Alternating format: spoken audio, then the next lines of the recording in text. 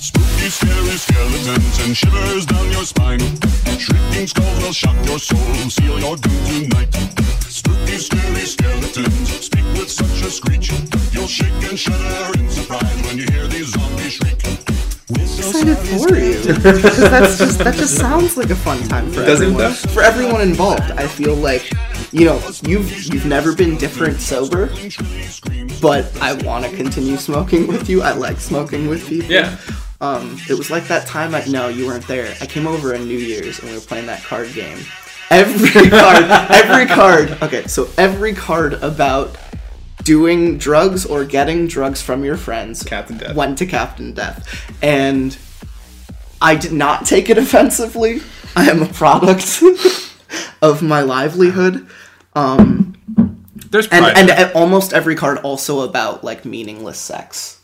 Which is just like, my friends know me so well. like I really felt like a piece of shit on New Year's, and then I came into that party, which wasn't a party. Like, let's lay it out there for all the listeners that have been at that party. That was not a party. No one was drinking. It was a bad time for everyone. Why was no one drinking? I don't fucking know. Everyone was sitting on couches. Was there, like, drama, like, before you got there? I don't think so. Wow, okay. Oh, but man, I don't know. That gave me a kind of reality check. And I say that as we've been discussing my alcoholism and drug use in the past. And I'm stoned because this is Lots of Pasta. And, Lots of Pasta. And I'm here with Django. That's good. Yeah, I was trying to imitate. Perfect, yeah. I was trying to imitate how you would do it. Django. Yeah, you got more baritone. I was like, Django. So this is Lots of Pasta, and step number 1, ladies and gents, is Django Phillips is holding up a finger. It's the middle finger. Fuck you. Fuck you. No. Fuck you, listeners. So, step number 1 is, I hope you're comfortable, and I hope you got your drugs handy, because this episode I want you to, like, trip fucking face. Literally. Okay. Take your listening device and go into the bathroom, put a towel under the cracks in the door, and then, like, turn your shower on to, like, 75% hot. Yeah. And hotbox your fucking bathroom, and then I like it. Continue listening to this podcast. Get a plastic bowl and get a broom and put it over your fire alarm in your apartment, and then crack the window and just smoke out the window and, like, smoke out in the parking lot so people underneath your window get a residual high. Do that.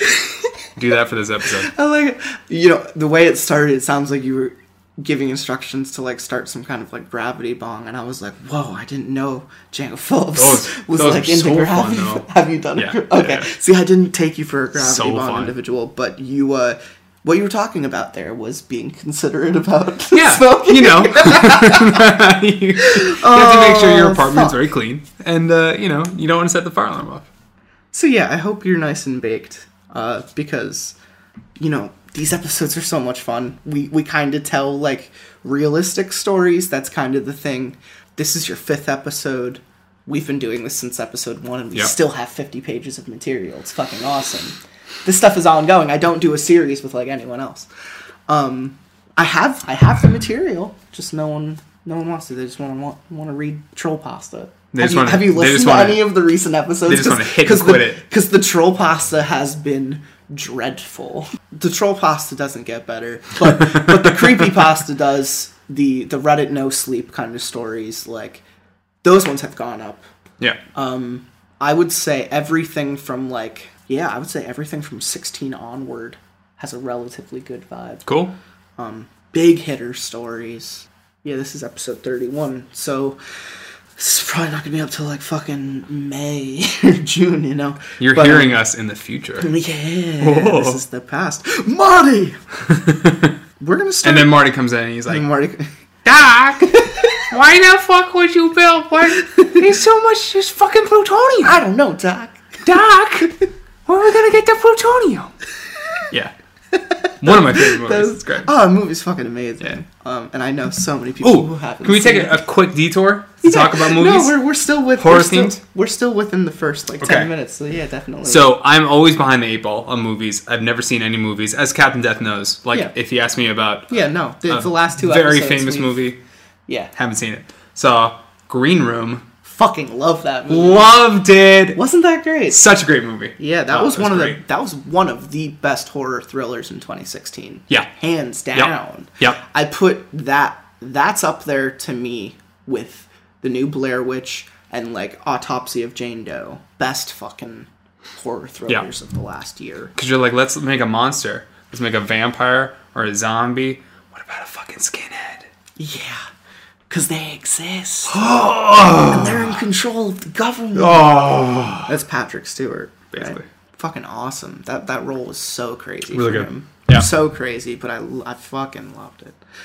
I just saw, in the last week, I finally got around to Neon Demons, which is Nicholas Refn, I think his last Wendig. Yeah, he did Drive. Okay. He did Drive. He did the Valhalla Rising with Mads Mikkelsen. Fucking amazing. This dude makes good movies. I was watching it with Terry the Tickler. Great art house horror. Okay. The Eyes of My Mother, The Eyes of Your Mother. New art house horror released in 2016. Fucking amazing. I know these are a little bit left field because it's kind of the art indie scene. No, but I feel like you'd be into that. Yeah. Eyes of Your Mother, Neon Demons, and then I just saw in theaters. I just saw The Cure for Wellness. How was that? Gore Verbinski going back to his horror thriller, tapping into The Ring a little bit. It was very Fincher. Okay. Which is great. Mm-hmm. And it was like Hitchcock and Fincher had a baby together, and it was basically a remake of the Dracula story. Which I know surprises a lot of people when I say that. But it's not... It takes the bare bones of Dracula, which is weird dude living on top of a hill and kind of has this weird power over people kind of thing. And there's this weird kind of operation going on. And it's very Hitchcock in the sense that we're just following this character the entire movie. We don't see any other scope. We don't know his history. He's so selfish. He dips back into it as the movie goes on. Yeah. And you just learn more and more. It's a 2.5 hour long movie though. Wow. There's so much that could have been cut, but then you look at the cinematography and it's just physically just what the fuck? Just so much weird imagery, and the twist is great. I know I already said Dracula, and it's not he's definitely not a vampire, but there's this weird supernatural kind of thing, science-y though. That ends up taking place in the final act, and so you recommend? I fucking loved it, and I know it's not getting good reviews. Yeah. But then again, I've loved almost everything Verbinski has made. Rango is one of my favorite animated movies of all time. Rango. Yeah, no, they do say that in the movie. Did it? Yeah. Rango. It's a spaghetti western. Yeah. I fucking love Rango. Ring, the first Ring is great. Okay. He did the first American Ring? Yeah, the American Ring. Gotcha. And then he also did... I think all 3 of the Pirates of the Caribbean movies. And the second one is also, top-notch fucking sequel making. Okay. Cool. Great thrillers, great art house thrillers and horrors that have come out in the last, year. And Green Room is indie. Yeah. Green Room was A24. Indie funded. Really good stuff. Yeah. I also like to watch a lot of Magnet's indie horror as well. It's always really, really great quality stuff. Is there anything else that's been going on? We're seeing Get Out tomorrow, though. Oh yeah, I think I'm Pretty seeing excited. that on. I would have fucking saw it tonight, but I'm not gonna say his name. I'm not gonna say because then I'll have to play the fucking theme song. I was supposed to say his name. I was supposed to see it with Disco Dracula tonight. He said he went to the gym and Django was dancing. Even though there's no music playing here, but he's knowing that I'm gonna put the music in. And then I'm going to cut it now so that You sound awkward. I'm actually gonna cut it like 3 seconds ago, so we can just hear you moving on this couch because it's gonna pick up. Good. Move on. Oh man. Okay. So we digress. We've been stoned and joking and talking about movies, which is pretty much happens on every episode. It's kind of our update of this week with the people on the show, like what's going on in the world or what great entertainment-wise is out, and like we love to talk about movies, video games, music, everything. $100. Yeah. $100. So because we run with kind of realistic stories, we're gonna read a Reddit No Sleep series. It's just a short series. It takes place in 3 different and actually disjointed parts. Like, they're not linked to each other on Reddit. But if you come across them, you could read them in sequence. And since I've started from the beginning, I've actually collected all 3. Cool. And then I did a search to make sure there was no 4 or 5 or anything else. There is a very definitive ending, apparently. This is Confessions of a Deep Sea Diver from Reddit No Sleep. And I feel like the reason I grabbed this is because of the U.S. Forest Search and Rescue Ranger. Rescue Rangers! They're the series we've been doing, which is very, it's very similar to a kind of, like, diary. Yeah. You know? So this, I feel like occupational, real life. Kind of run with realism. So this is Confessions of a Deep Sea Diver, found on Reddit No Sleep. I recently left my job as a deep sea diver. I work for a large company that offers diving services ranging from salvage, underwater demolition, ship repairs, and search and recovery. They are a reputable company and are considered safe and reliable. So much so that they are often contracted by the government.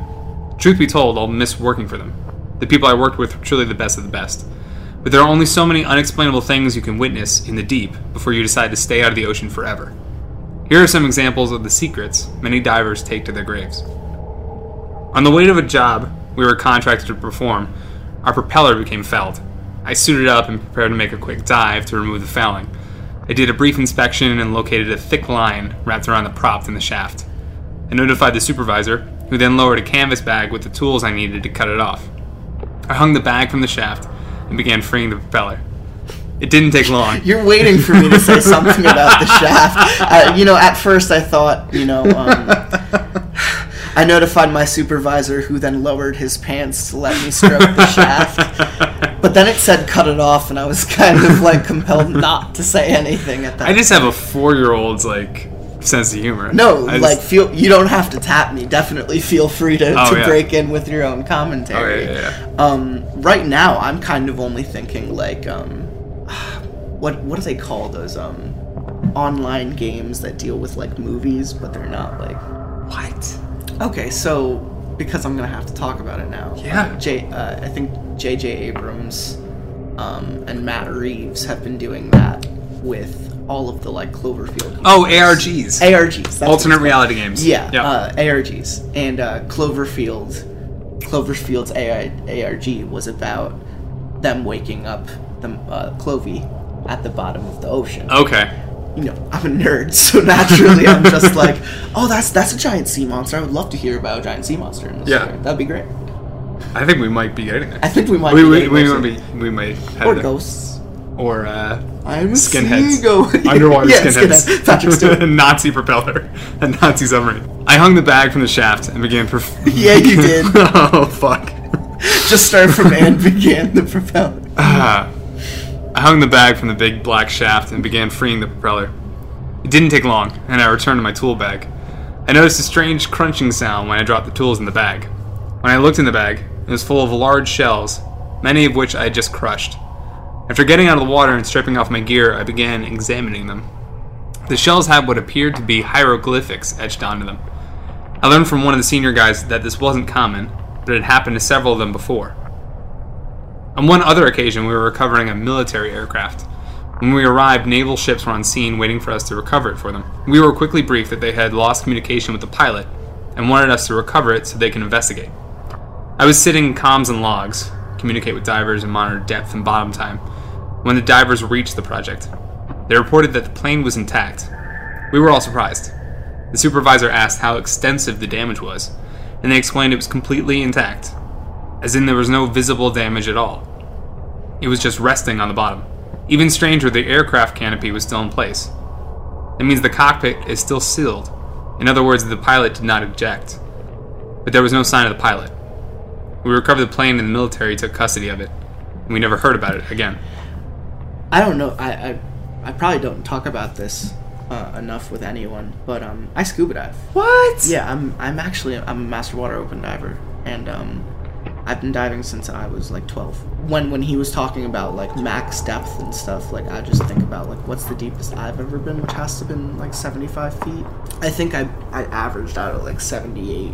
We actually got to swim down near a plane that was landed, that was taken from a junkyard and specifically put into the ocean next to a reef for diving tours. As shitty for the environment as that sounds. Yeah. But it made for very interesting habitat for certain animals after the couple years, and I remember seeing both an octopus and an eel on that dive, and it was really cool. So I'm like, this story is like relatively accurate so far as like knowledge. Yeah.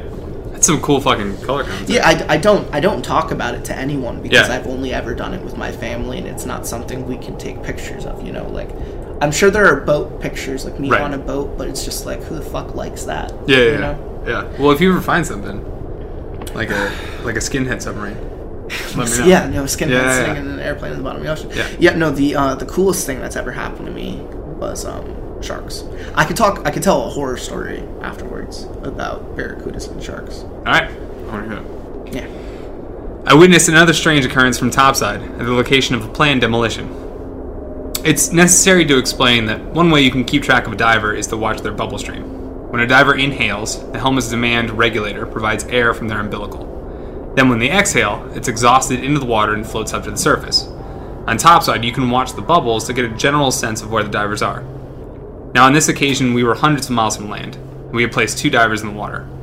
About an hour into the dive, we started noticing something strange was happening. There were 3 distinct bubble streams coming from where they were working. At first we assumed there was a current and it was affecting them, but soon we noticed a 4th set of bubbles coming from a distance. It stopped about 20 feet from the divers, near the other mysterious bubbles. We asked the divers, but neither of them could see anything out of the ordinary. Then, even from the surface, we heard a blood-curdling screech from the waters. Then silence. The divers weren't too concerned. We hear strange things all the time. Sound travels well in the water, and you learn to assume it's a long distance away. Plus, like fucking whales and shit, dude. Whales are fucking creepy as shit. Screech is like Have you seen some of those motherfucking I've also fish? swum with dolphins. It's just like screech, screech, screech. Anglers with a... That's like way. That's a little deeper. I don't. Are it's they a that little- deep? no. Have they said anything? I feel about, like a you can't go that deep No, people without without like tin canning. Like there's some huge limit to- suits. But, Yeah. But yeah, essentially they would go like anything down in like fucking trench. You know? Yeah, but soon it looked like the water in the distance was boiling, and it was getting closer. It wasn't boiling though. It was countless new bubble streams moving nearer to the location our divers were working. The supervisor ordered the divers to get onto the dive stage, lifted back to the surface. The bubbles were frighteningly close now, and the divers being lifted out said they'd begun seeing shadowed figures in the distance. They couldn't quite make out what they were though. We elected to pull the divers out without completing their decompression stops, and throw them into our hyperbaric chamber. During another dive, near the Bahamas, I had a frightening experience. It was my first salvage job with them, so I got in with a highly experienced diver. At just over 200 feet deep, we were examining the sunken vessel for rigging points. As I approached the bow of the ship, I noticed he was investigating a damaged portion of the hull. He swam a few feet into the ship looking around. I asked him a few times if he wanted me to tend his umbilical, his air supply hose, from just outside the ship.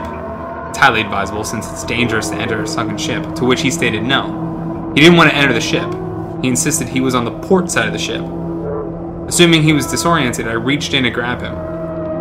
Just before touching him, I realized there were no bubbles coming from the helmet. Whatever this was, it wasn't breathing. I backed up and reported that something else was down here. I expected mockery, but there was none. The next thing I heard was the diving supervisor. Both divers, square yourselves away and get ready to leave bottom. When back on the surface, I asked the supervisor about it. He said he refused to put his divers in exceptionally dangerous situations.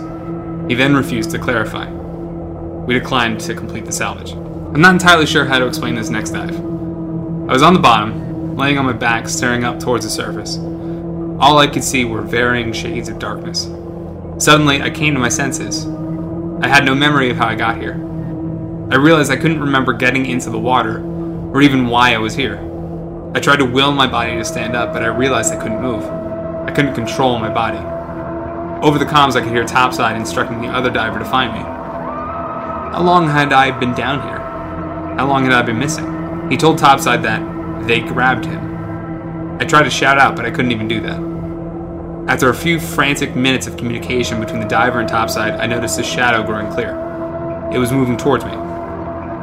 Topside had found him. He reached down and he grabbed my harness to drag me back to our dive stage. As he pulled me, I rolled over and got a brief glance at my surroundings. I'd been laying in a pile of human bones. Ooh, bones. One of the strangest things I've ever witnessed happened on a body recovery mission. Even I wouldn't have believed it if I hadn't been the one in the water.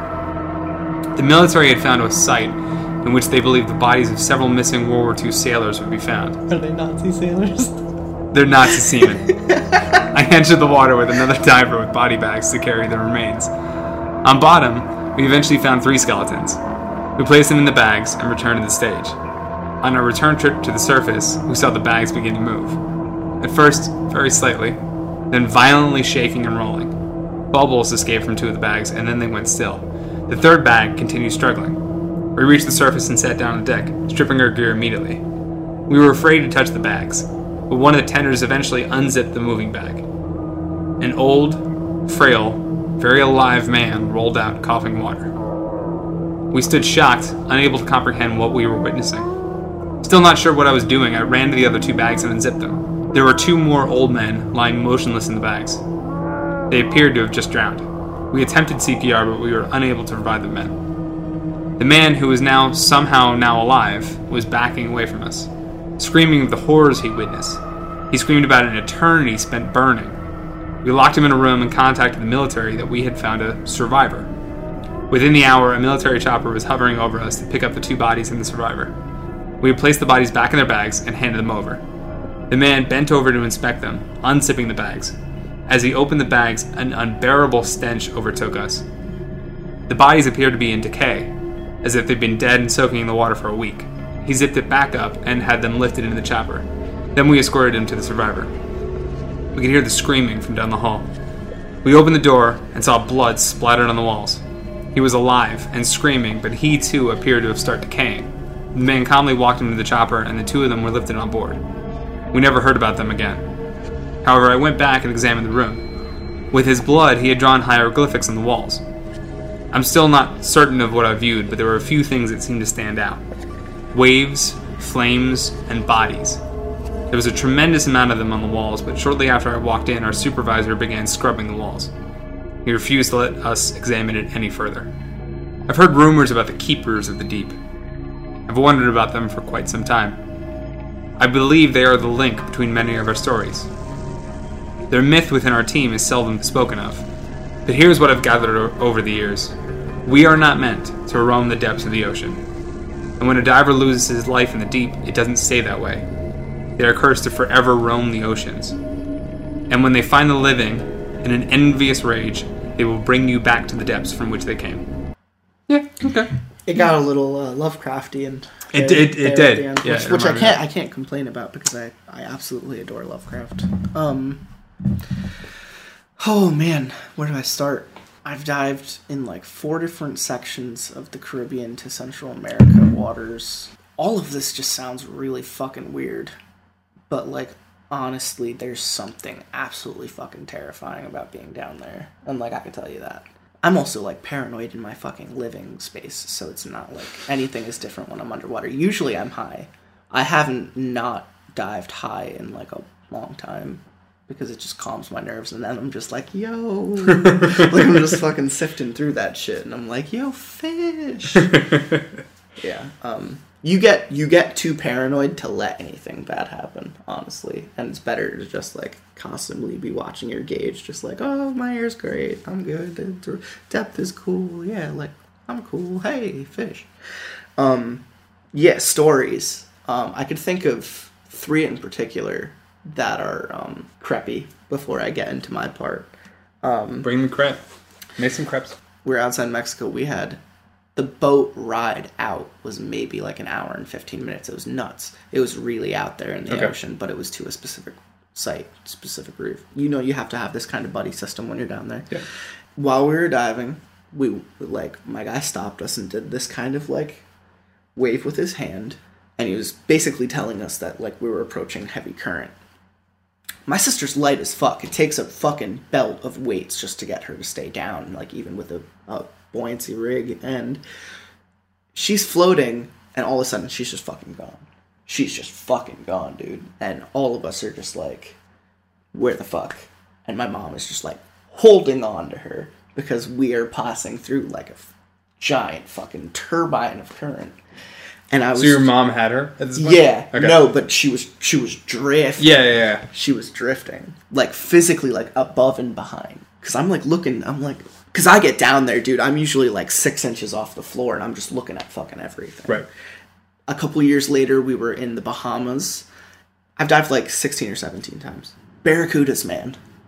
Like, there's a reason Finding Nemo, like, fucking antagonize them. Because horrible. they are considered, like, I know the sharks get this kind of, like, bears of the sea kind of accurately, analogy. So, if that's that, then, like, barracudas are, like, the wolves of the ocean. And I shit you not, they're the creepiest motherfuckers. They're, like, 80s horror slasher killers in fish form because they just bob behind you. They do not fucking move. The water just floats them towards you. They do, and then they dart at shit. It's just nuts. And their teeth they're fucking ugly too. They are gross. And I'm sitting here. My brother wasn't good to dive, so it's me with my stepdad, my mom with my sister, and of course we're in the fucking back, and of course these fucking barracuda, like 6 or 7 of them, because they have a pack mentality, are bobbing behind my fucking sister. And I'm like, yeah, she's tiny. Stay the fuck, like, I'm like doing the shaker, this underwater, like, communicating mechanism that helps, like, carry a sound to get people's attention to my dive instructor, and I'm just like, I did, like, a Pac-Man eating hand towards, like, a small hand, which is, like, my sister, and my dive instructor is just like, he just kind of nodded us forward. He was like, yeah, you better, keep up. Stay in the huddle of people. There had to have been 20 people in the group. I've only gone on 2 or 3, like, solo dives with, like, 2 or 3 people. So would the Barracudas It's usually have... a fucking tour of people down right. Would the Barracudas have attacked? Like, is there any point where they get enough numbers? No, when I came back up and talked to him, he was like, they do that. It's creepy. I know, like, the guy dives, like, he worked there. He dives there all the time. Like, he's a master who was hired to do this shit. And he was like, it happens. They're just creepy. I've never seen them hit anyone. Right. I've never seen them gone towards anyone. They will get really close to you and it'll freak you out. But I've never seen them attack anything but fish. He said he has seen like 4 take down a fucking grouper at one point, which is nuts because they're huge. And then my first and favoriteest story to tell is when I dived in Disney once in the living seas, like the section where you go on the ride and you could see all the fish. That's actually an aquarium that you could dive in. You could pay to dive in. Okay. And like the Finding Nemo thing happens and then it drops you off at the dive place where you can go to that restaurant and look at people diving and shit. Right.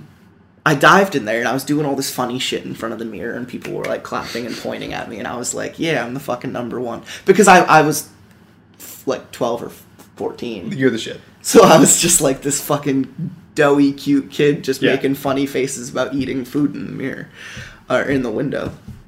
Oh, it was great. In this kind of closed off space, you don't really need to partner. You could just it wasn't huge. You could look across the entire fucking thing from one end to the other. There was nothing obstruction. There's this little underwater thing that you could go into, and it has like an air pocket, so you could like take out and talk to people if you're in the same little underwater UFO thing. So I get down there, And I see my stepdad, and he's just like, yo, did you see the shark? And I was just like, no, there's a shark in here. I was fucking around with the sea turtle for a little bit, and he was like, no, there's a shark. And I think the dive instructor is like watching it. And I was just like, you're fucking with me. You're fucking with me. And he's like, no, go. My stepdad's a real fucking dude. And of course I'm just like, bullshit. And I'm like right in the middle of the tank. I'm looking around, and I don't see shit. And I start hearing that communicator that just carries across the water. And so what you just shake the water? It's a shaker with a plug in it. Okay. And when you move it, it makes a wood block kind of noise in real life. Underwater, it hollows. Okay. And because there's air in it, it shoots out the same noise underwater because it's at a frequency that could carry it. Okay. And it produces this kind of underwater like horse clop. And it's just like the coconuts in Monty Python. Yeah. And I do a 360, and there's a shark 10 feet away from me, staring me in the fucking face. My instructor's laughing. He's just like, and I'm just, I shrugged, and he does this, and I have my hand up real high, and I'm just slowly lowering it. He just does that to me like 3 times, and I'm like, and so I let out air in my BCD, and I just exhale, and that carries your buoyancy all the way down. Because there's air, there's air in your vest to keep buoyancy up, and weights to hold you down to the center of gravity, and you have to kind of equal them out at one point. And I just let out all my air, and I sink to the fucking bottom, and this thing just glosses right overhead of me, like 5 feet above me. So it was fucking nuts, man. I fucking love sharks. They're so crazy. So they put a shark in the tank? There are they've never been lethal, they said. They are fed dead. They've raised in captivity kind of thing. Holy shit. That's awesome. Sharks, sea turtles, tons of really cool seahorses. It was the first time I saw seahorses. Okay. The coolest things I've seen in the wild, octopus, eel, crustaceans, weird crustaceans. Barracuda are fun to see, honestly, but they're terrifying. Yeah. Never seen a shark in the wild. Never seen turtles in the wild. Dolphins, I've seen dolphins. It's probably... Dolphins are cool. Probably good that you haven't seen a shark, at least a big one. In the wild? Yeah, no, that's why I will never dive in Australia. Yeah. My mom is just, Great Reef, we need to do it. Because it's just number one. It's just number fucking one outside the Bahamas. And I'm just noping that. On the nose. Make a good story. Getting my legs bitted off would also make a good story. This is a story about how I got my legs bitted off. And then some dude on Reddit would be like, this is unrealistic. And then I have to take a picture of my fucking missing legs. So this is the part 2 of the Confessions of a Deep Sea Diver. Before I share anything further, there are a few things I'd like to clarify. I received an astonishingly large amount of comments and personal messages since the post. Django's giving an airway signal to his... He got dick pics. He got dick pics from this post. Nice. I love divers' tits. I love divers' dicks. Several people pointed out to me that there are probably very few people with experiences like these. And of those people, even fewer could say that they've recently left their job. Therefore, there are probably a lot of people out there who already know who I am, or could figure it out easily. That being said, I still believe that everybody deserves to know. First, I'm going to answer some of the most common questions I've received. Yes, I've experienced a lot of terrifying things in the ocean, but when you consider the amount of dives I've made, the experiences have truly been far and few between. Basic information about our dive gear. While it does vary based on the job, we do have a standard we typically use. We are hard hat divers, meaning we wear helmets, not scuba. It is surface air supplied air.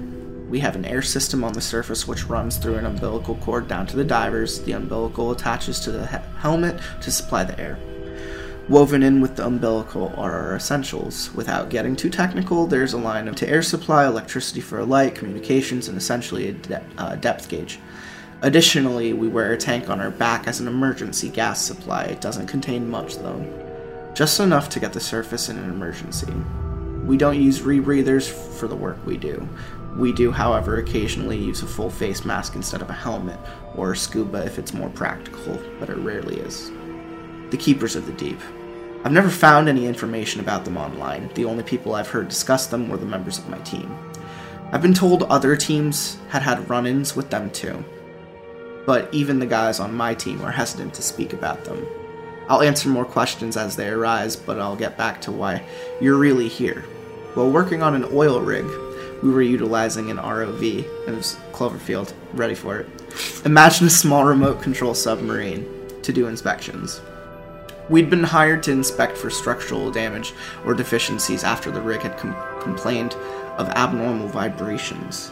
During operations, the ROVs are tended from a line that offers power, a strength member, and transfer video and sonar images back to the topside. As the ROV descended into the darkness below, we began to notice thin scratches along the surface. At first, it was barely enough to rip the marine growth off of the metal, but as we got deeper, the scratches turned to gouges. As we descended even deeper, we began to notice that the scratches appeared deliberate. We pulled the ROV up close to inspect. There, before us, were images. There were hieroglyphs carved into the metal, and they were fresh. The deeper we got, the older the carvings appeared.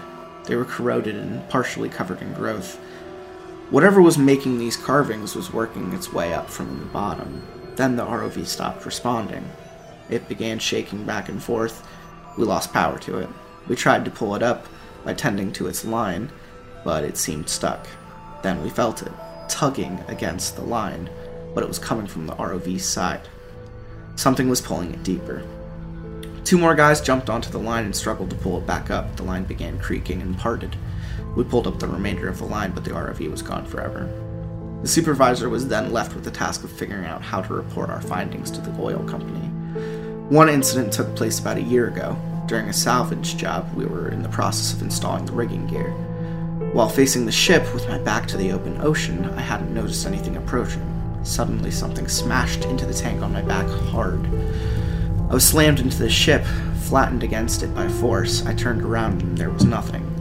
I would later learn that I had several bruised ribs from the impact. After reporting to the other diver and topside, we were told that they were going to pull us. We got back onto the stage and started being lifted towards the surface. We kept our eyes peeled, scanning into the not-too-distant shadows. During a compression stop, we began seeing a shadowy figure circling around us. We continued to monitor it as it got closer and closer. We began to see it more clearly. There was a massive shark circling us. Now, I've never been afraid of sharks, but there's something about being circled by a massive shark in the middle of the ocean, dangling from a chain, that can instill a new phobia in the bravest men. Keep in mind we aren't in an enclosed cage, just on a platform to stand on. It felt like being served on a platter. It eventually circled close enough to see its features, but I didn't recognize its species. It was bigger than a great white with entirely different coloration. Oh my god, it's the fucking shark that killed Steve Zissou's partner in Is he gonna kill Wes it? Anderson movie. Well, I mean, Bill Murray kills it. Oh no, he doesn't. That's the point of the movie. He lets it go. He lets it go. He learns forgiveness. He does. Steve Zissou. He does. Zissou. Life Aquatic. That's what it's called. Great movie. multipass. That's my favorite part of the movie. When Steve Zissou goes out to the airport, he's like, multipass. That's my favorite. I fucking hate you. It was mostly... Is that Fifth Element?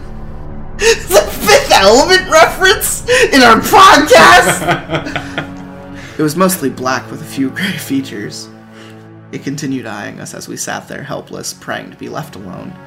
By the time we completed our decompression requirements, it was nearly close enough to touch.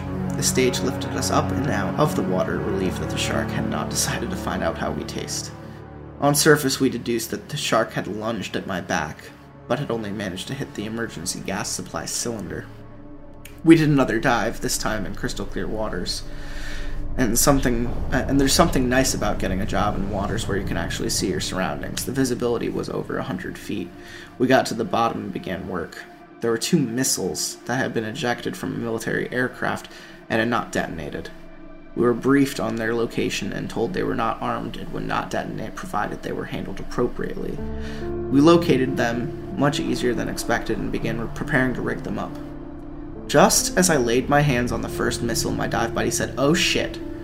My stomach dropped. I don't care how many times you've worked with an ordnance.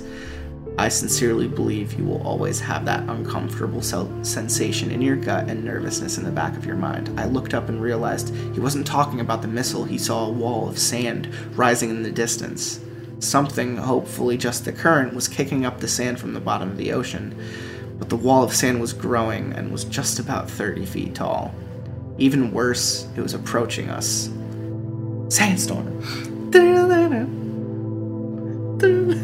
Come on, Sandstorm. Soon it was upon us. You're just doing like the first 3 notes. Yeah. It's hard to describe what bad visibility does in the water. It's not a matter of not having enough light, it's a matter of too much crap in the water blocking the light. Imagine if you can that this fog is... And now all I'm thinking about is those not necessarily shitty mummy movies, but Brendan Fraser. Where he's in the biplane and the wall. Listen, I'm not a mummy historian. I'm just saying. Imagine fog, but imagine if you can, the fog is thicker than anything you've ever witnessed. And I think of mummy. Yeah. I'm talking about fog so thick that you could have a flashlight pointed at your eyes from an inch away.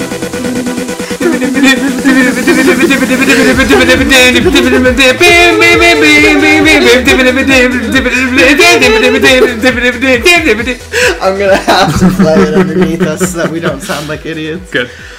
Oh, I'm talking about fog so thick that you could have a flashlight pointed at your eyes from an inch away, but you are completely blind to it. That's some thick fucking fog. It's fog. That's what bad visibility is in the water. The moment the sand hit us, we were engulfed in pure darkness. I placed my hand against my faceplate, but couldn't even see it. After a few moments, we began hearing a metallic scraping sound. Then, as swiftly as it arrived, the sand was gone. We had crystal clear waters again, except that there was no sign of the missiles. I had been within arm's reach when the wall of sand hit us, but now even feeling around under the sand revealed no trace of them. The next incident occurred during a humanitarian job that we volunteered to perform. After a portion of bridge collapsed over 50-foot deep ocean waters, we volunteered to recover the vehicles and hopefully the bodies. By the time we arrived on the scene, the collapse had taken place just over a week ago. We spent the first day surveying the area and developing a plan to lift the most we could in the week time frame we had available. By the start of day 2, we were actively pulling vehicles off the bottom. It was a difficult job to say the least, but not because of the effort required. The state of disarray in the cars was heartbreaking. These weren't military pilots or sailors lost at sea, these were families on vacation or people commuting to work. It was hard to say what was harder. The cars where we found an entire family, with the parents' seatbelts unbuckled, and them in the backseat having been trying to unbuckle their children. Or the cars where the parents got out, leaving the children buckled in the backseat. I tried not to imagine the panic that had been going on inside the cars as they flooded from broken windshields or windows as people frantically tried to escape, but I couldn't forgive those that left their family to drown. Each day we moved on to a new section of cars, and on to the 4th day, we started noticing several of the cars had their doors open and nobody inside. We were happy to find easier work, especially under the assumption that the tragedy had been lessened by people escaping the wrecks. That is, until I began rigging a minivan for removal. The family inside hadn't been so lucky. As I ran slings through the van and prepared it to be lifted, I noticed the other diver inspecting the rigging gear. He began undoing one of my shackles. I asked what he was doing, and the response was not what I'd hoped for. I'm checking this truck for bodies. I felt the familiar sick in my gut sensation. Slowly I crept over to the diver and turned his body toward me. It resisted, but slowly turned its face towards me. Its faceplate was fogged up, and I fought my better judgment. I leaned in close, and I wish to this day I hadn't. It was dark, but I could all too clearly make out the features, rotting flesh. The person wearing this helmet had long since passed away. I lost my confidence, starting to scream. My comms were blazing. Divers and topside were frantically trying to get my attention, but I was focused on only one thing. I was scrambling backwards away from him, but I had fouled my umbilical rigging gear in my state of panic. The thing had again returned its focus to the minivan. As I frantically cleared myself from the slings, I noticed the telltale lack of bubbles coming from the helmet. It was opening the minivan door and reaching inside. As I swam away from the van, I watched it grab one of the passengers and drag them into the darkness. This is when I began to realize I might not be cut out for working beneath the seas. I continued diving for longer than I know I should. The entire time, the thought lingering in the back of my mind, I need to get a safer career. Okay, so I have a question. Yeah. What happened to the diver? Like, he went down with a dude, and then the dude died? Died down there? And then something took over his body that made it decay just as fast. Became a zombie diver. Yeah, I mean, maybe. Yeah, yes. I mean, I'm not buying into that so much as I like the shark story. I like the shark one. That one was good. The shark story almost doesn't seem like part of the same series because it's completely 100% realistic. But I feel like it's just like the Ranger stories, like the varying spectrum in the same story just makes it sound like the less believable things are just a little bit more believable because of the context they're presented in. And we've gone from stairs in the middle of the forest to creepy insect noises and cats. True. You know, so it's like people freaked out but nothing happened. Yeah. Dead bodies and shit. Like that's natural, so you're going to find that shit. Yeah. I remember one of the best comments on, like, I think part 2 was, if you see stairs down there, don't touch them. What, part 2 of this? For the Confessions of a Deep Sea Diver, yeah. I just started seeing stairs. Okay, so this is going to be part 3 of the, and last part that I know of right now. You know, we could always cover it later if I stumble across more. But, this is part 3 of the Confessions of a Deep Sea Diver from Reddit No Sleep. This is part 1. This is the same text as part 1. Oh, shit, is it? Yeah.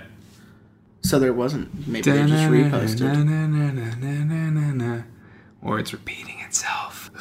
I don't think so. I don't think it's that kind of meta. Okay, my bad. I'll just cut all that then. So there's 2 parts. So there's 2 parts. 2 parts. That's, you know, but, you know, we could talk about it. What did you think? I liked it. Obviously, the comparisons to the Ranger stories are evident, so I'll just make the comparison right now. What I liked about it, above the Ranger story, is the common thread. His whole thing about trying to explain, like, the Keepers of the Deep, and, like, hieroglyphics kept popping up in a lot of the stories and whatever. I liked that there were common elements throughout that kind of tied them into a bigger narrative.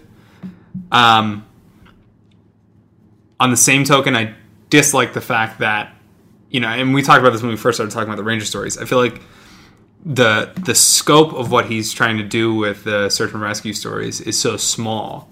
He's trying to say, here's some weird kind of stuff that happened to me, like, take it or leave it. Whereas this guy is a little more aggressive in being like, here's some supernatural shit that happened to me. Yeah. Like, it fucking happened. And I don't work anymore. Like, and I'm a real person. There's that kind of undertone to the search and rescue stories. Because he I don't think he talks about it like he still does it, does he? Or is he? No, he's still active, isn't he? I don't know. He just started talking. He talks about all this stuff in the past I don't think he's quit know. yet. He just talks about wanting to quit from some stuff. Okay. Whereas the deep sea diver one is, you know, definitely more aggressive. You know, definitely like, he was just like, I need to get the fuck out of here. Yeah. This is enough bullshit. And who could fucking blame him? Darude, Sandstorm.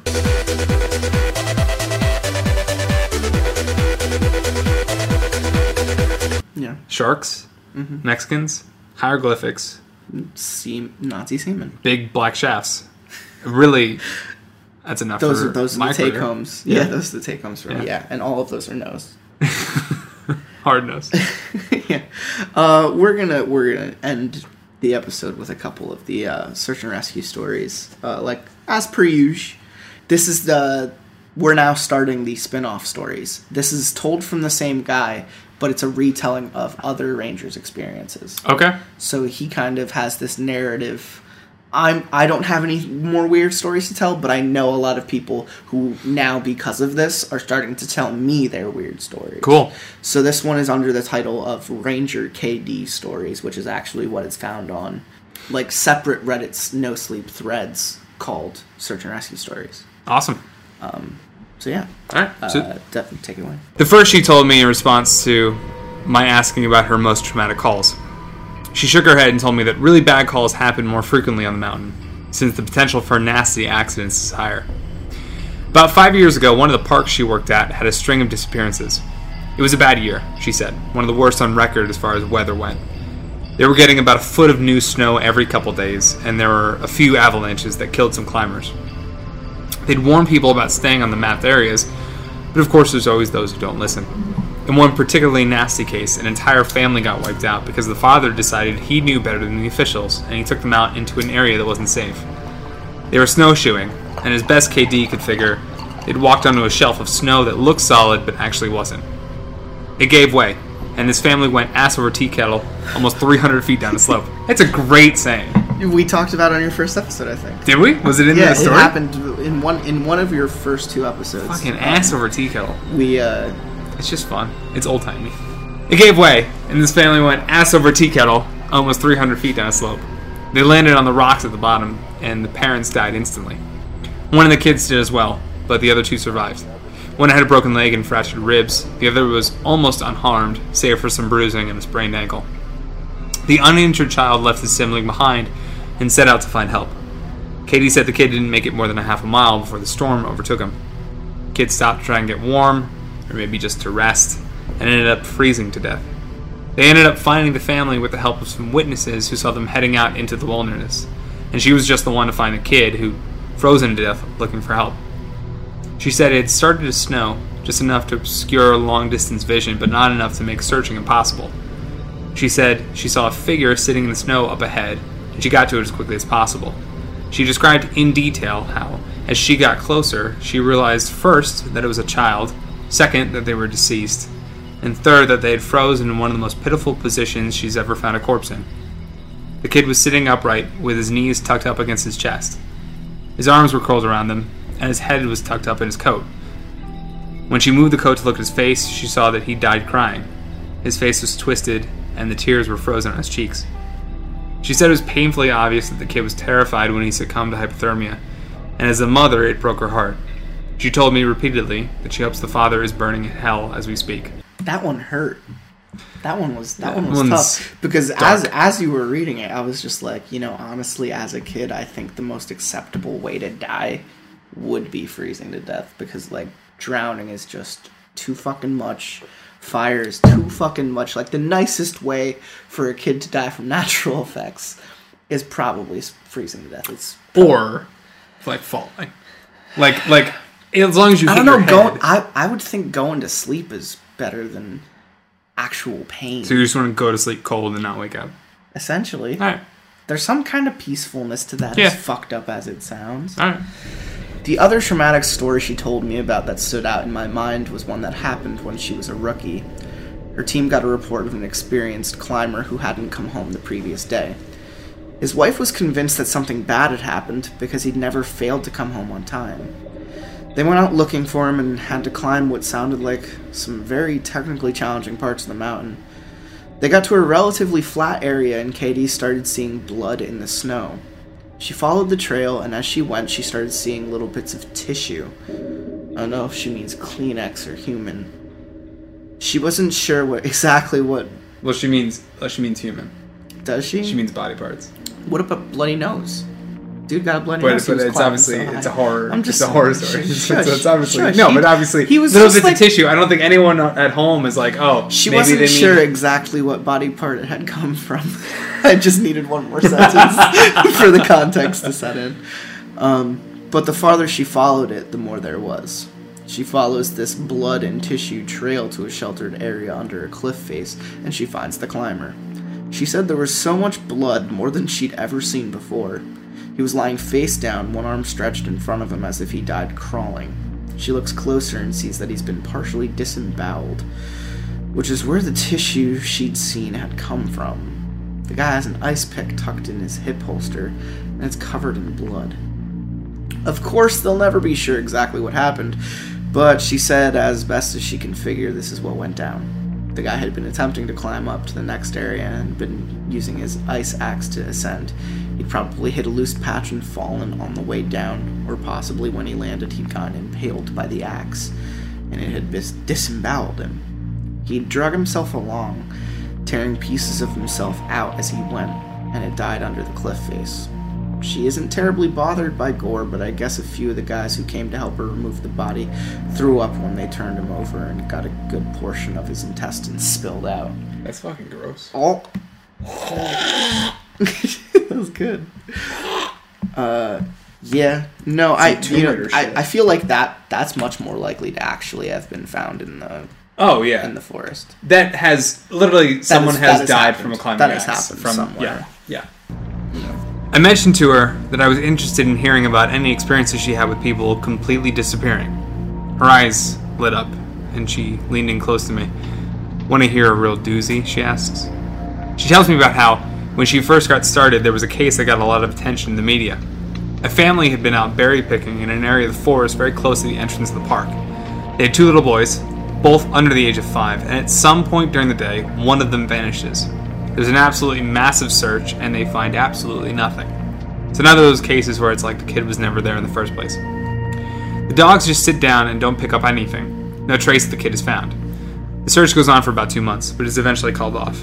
Fast forward to 6 months later. The family comes back to place flowers at a memorial that's been set up for the kid. They bring their other son. While they're placing the flowers, they lose sight of the kid for about 3 seconds, and in that span of time, he vanishes into thin air. Now, obviously, the parents are beyond devastated. It's awful enough to lose one child, but to lose 2 is beyond imagining. The search is huge, one of the largest in state history. There are about 300 volunteers combing every inch of the park looking for the kid, but again, there's no trace of him. The search goes on for about a week, with the people looking miles from the part of the park he vanished from. And then almost 2 weeks later, a volunteer almost 15 miles from the designated search area radios in that he's found the kid. They assume that the kid was dead, but the volunteer says he's not only alive, he's in good shape. He said he's been lifting weights, he's been doing juice, he's been jogging. Volunteer says he's been eating a lot of kale. He's not only alive, he's looking swole as fuck. Katie and her team go out to recover the kid, and when they get there, she can't believe that this is the kid that's been missing. His clothes are clean, there's no dirt on him anywhere, he doesn't appear to be traumatized, he's hot as shit. Yeah, man. The volunteer says he found the kid sitting on a log, playing with a little twig bundle that's bound together with some old rope. Katie asks him where he's been, who he was with for those 2 weeks, and the kid tells her he's been with the Fuzzy Man. I know a couple fuzzy men myself. Now Katie firmly believes in Bigfoot, so she gets all excited and asks what he means by fuzzy. Was he hairy? But the kid says no, he wasn't hairy. He was a fuzzy man, and he describes a man that's blurry, like when you close your eyes but not all the way closed. He says the man came out of the trees and took the kid with him deep into the woods. Kid says he slept in a hollow tree and the fuzzy man was giving him berries to eat. Katie asks if the man was mean, if he scared the kid. And the kid says no, he wasn't scary, but I didn't like how he didn't have eyes. Katie says they get the kid back to headquarters and a cop takes him into town to talk more about what happened. She's friends with the cops that talk to him, and she said the kid described being kept in this tree by the fuzzy man and given berries whenever he was hungry. He was allowed to wander around a very specific clearing, but when he tried to go further, the fuzzy man would get mad and yell real loud, even though he didn't have a mouth. When the kid got scared at night, the fuzzy man made it go brighter, and he gave him a twig bundle. He said the fuzzy man was going to keep him, but he had to let him go because the kid wasn't the right kind. He either can't or won't elaborate more on that. Cops are just sort of left scratching their heads, and the search for his brother is renewed with no results. The kid has no idea where his brother might be, and they never find him. It's like a Wood Slender Man story. Yeah, It's great. It's just great that you read it. It's, he could have this kind of vibration mirage that I've seen used in like Marble Hornets, or even in the video game. It's mentioned. I don't know. Could have been Slender Man in the woods. But it's a nice Slender Man. No, I mean Slender Man has What's the real takeaway? He takes you to another dimension. We don't know what happens there. Like, He fucking turns you into a murderer. I don't know. That's only when he proxies. I'm talking about like when he actually steals a kid. What does he end up doing with him? You know, abducts a kid. I wouldn't surprise me if he's just feeding them fucking Captain Crunch and he's hiding in a closet. You know. And he's like, "Hey, don't go there. Hey, Hey, what are you in the oven? Come here. What? Come on. Hey, no. Stay. No. Come on. No. Come on." The last story that Katie told me was of something that happened to her when she got separated from her training group when she was a rookie. I almost said a Wookiee.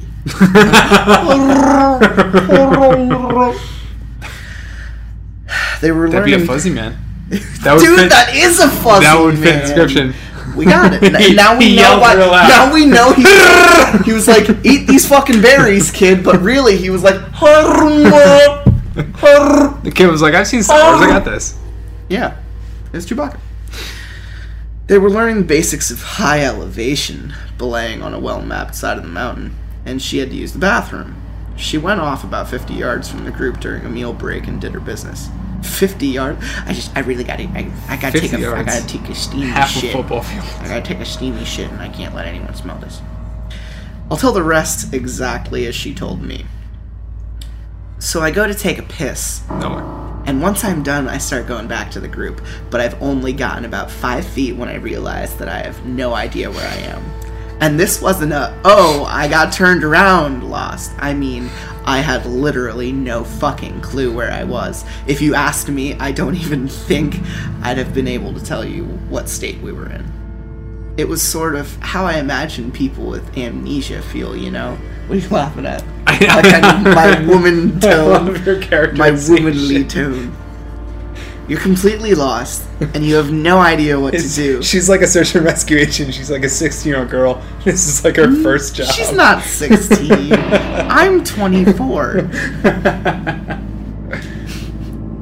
So I stood there for a while, just trying to figure out where the fuck I was and what I was supposed to do. But the longer I stand there, the more confused and turned around I get. So I started walking. As I recall, I just picked a random direction and went for it. And as I'm walking, I'm just getting worse and worse to the point where I have no concept of why I'm on the mountain in the first place. I'm just trudging through the snow, and then I start hearing this voice. It's kind of like inside my head almost. Like if a frog could talk, all low and croaky. I love this. And it's telling me over and over. I don't even know how to attempt this. Oh, it's okay. It's okay. It's okay. She's a black guy. It's okay. You just need to find something to eat. Find something to eat and you'll be okay. Just keep walking and find something to eat. Eat. So I started looking around for anything that I can eat, and I swear to God, I've never felt that hungry in my whole life. It was bottomless, and I think I had eaten just about anything you put in front of me right then.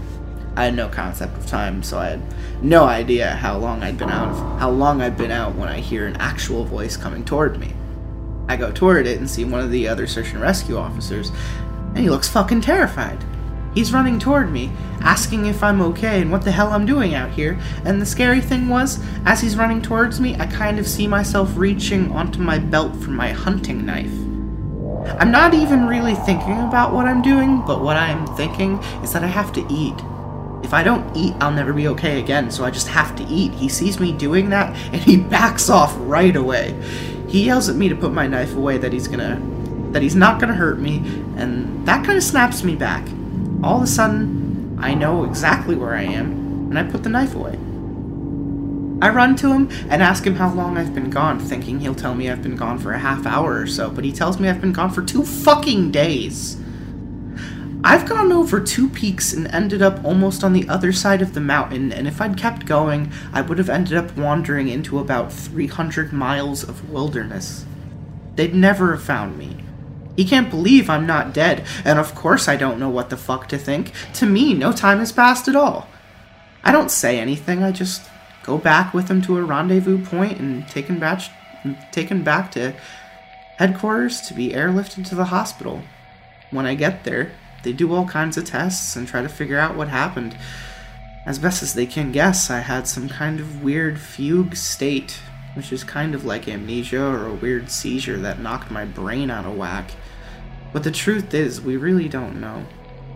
It's never happened again, but I'll tell you, ever since then, I never go out there alone. People rag on me for making them come with me when I have to leave the group, but I just tell them that listening to me piss in the snow is better than losing me for 2 fucking days on a freezing mountain. Bitch. No, Katie got some sass. She's spicy. Katie was lost on a mountain for 2 goddamn days. Yeah, she was. Oh, so that's all we're gonna do on this episode of Let's Suppose To. You know, Django Phillips, I have to ask you, how do you feel? How do you feel about this episode? Oh my god, so good. We saw... You're in a state of euphoria. We saw... Yeah, a little bit. We saw sharks. We talked about... Ooh, barracudas. We had a big long shaft, and we got it free. God damn it, you always gotta talk about the shaft. We had a little bit of a... We really covered literally a lot of ground, and I'm happy about it. Oh. It's good scope. Yeah, it's good. Good talk. It's good. I always enjoy reading these stories, this kind of vein. But we're gonna have to tackle Dogscape eventually. Keep fucking putting it off. It's like we're gonna have to do a Dogscape special. Like we really do. I think we read more than 20 pages worth of material tonight, and yeah. I think Dogscape is just about 20 pages. Dogscape is manageable. My only question is if it's all good enough to put, like, it, if it's all to the same standard to put in a podcast. I've only read log 1 and log, 20. Okay. So I really don't know what to make of it. Fair. Is it, like, an alternate reality thing? This is the thing. He's on a fucking planet, and the planet's made of dogs. Okay. No, that's all you had to say. We'll save that for your next episode. Yeah, alright. Fair enough. Yeah, so next time, Dogscape. Ooh, I'm excited. I feel like this is the right... Though? I actually am legitimately excited. I feel like this is the right time to tackle it. I was gonna say, what else are we gonna do next? We would just do randos if we come to 2 weeks from now. I'm just gonna ballpark. Yeah. Like 2 weeks from now, we sit back down and you say you don't want to do Dogscape. Like really, when else are we gonna do it? No, we're gonna do it. Eventually, I'm gonna find a craft brewery that has like a dog as his logo. And I'm gonna bring a 6-pack. Get excited. Yeah, and I'm gonna be like, and I'm not gonna drink it. I'm gonna be like, Captain Death, listen. There's this one weed that they make out in Oregon, and they put dog stickers on it. Mm-hmm. You're gonna have to buy it. Yeah, I'm looking forward to the day. Yeah, it's gonna be nice. Any final words? Yeah. Don't stop believing. All right. Oh, that's it. That's it. I got nothing. I got nothing. I just, I think to myself, and it's not the first time I thought of it, actually. I always want to end the episode by saying, like, hey, thanks for listening. But, like, the truth is, it's like, you're welcome. Because, like, this is good programming, and you are in our presence. So from all of us, you are the audience. To all of you, you're welcome. It's perfect. That's a good sign off. You're welcome. 2 to the 1, 1 to the 3. I like good pussy and I like good trees. Smoke so much weed you wouldn't believe, and I get more ass than a toilet seat. 3 to the 1, 1 to the 3. I met a bad bitch last night in the D. Let me tell you how I made her leave with me. Conversation.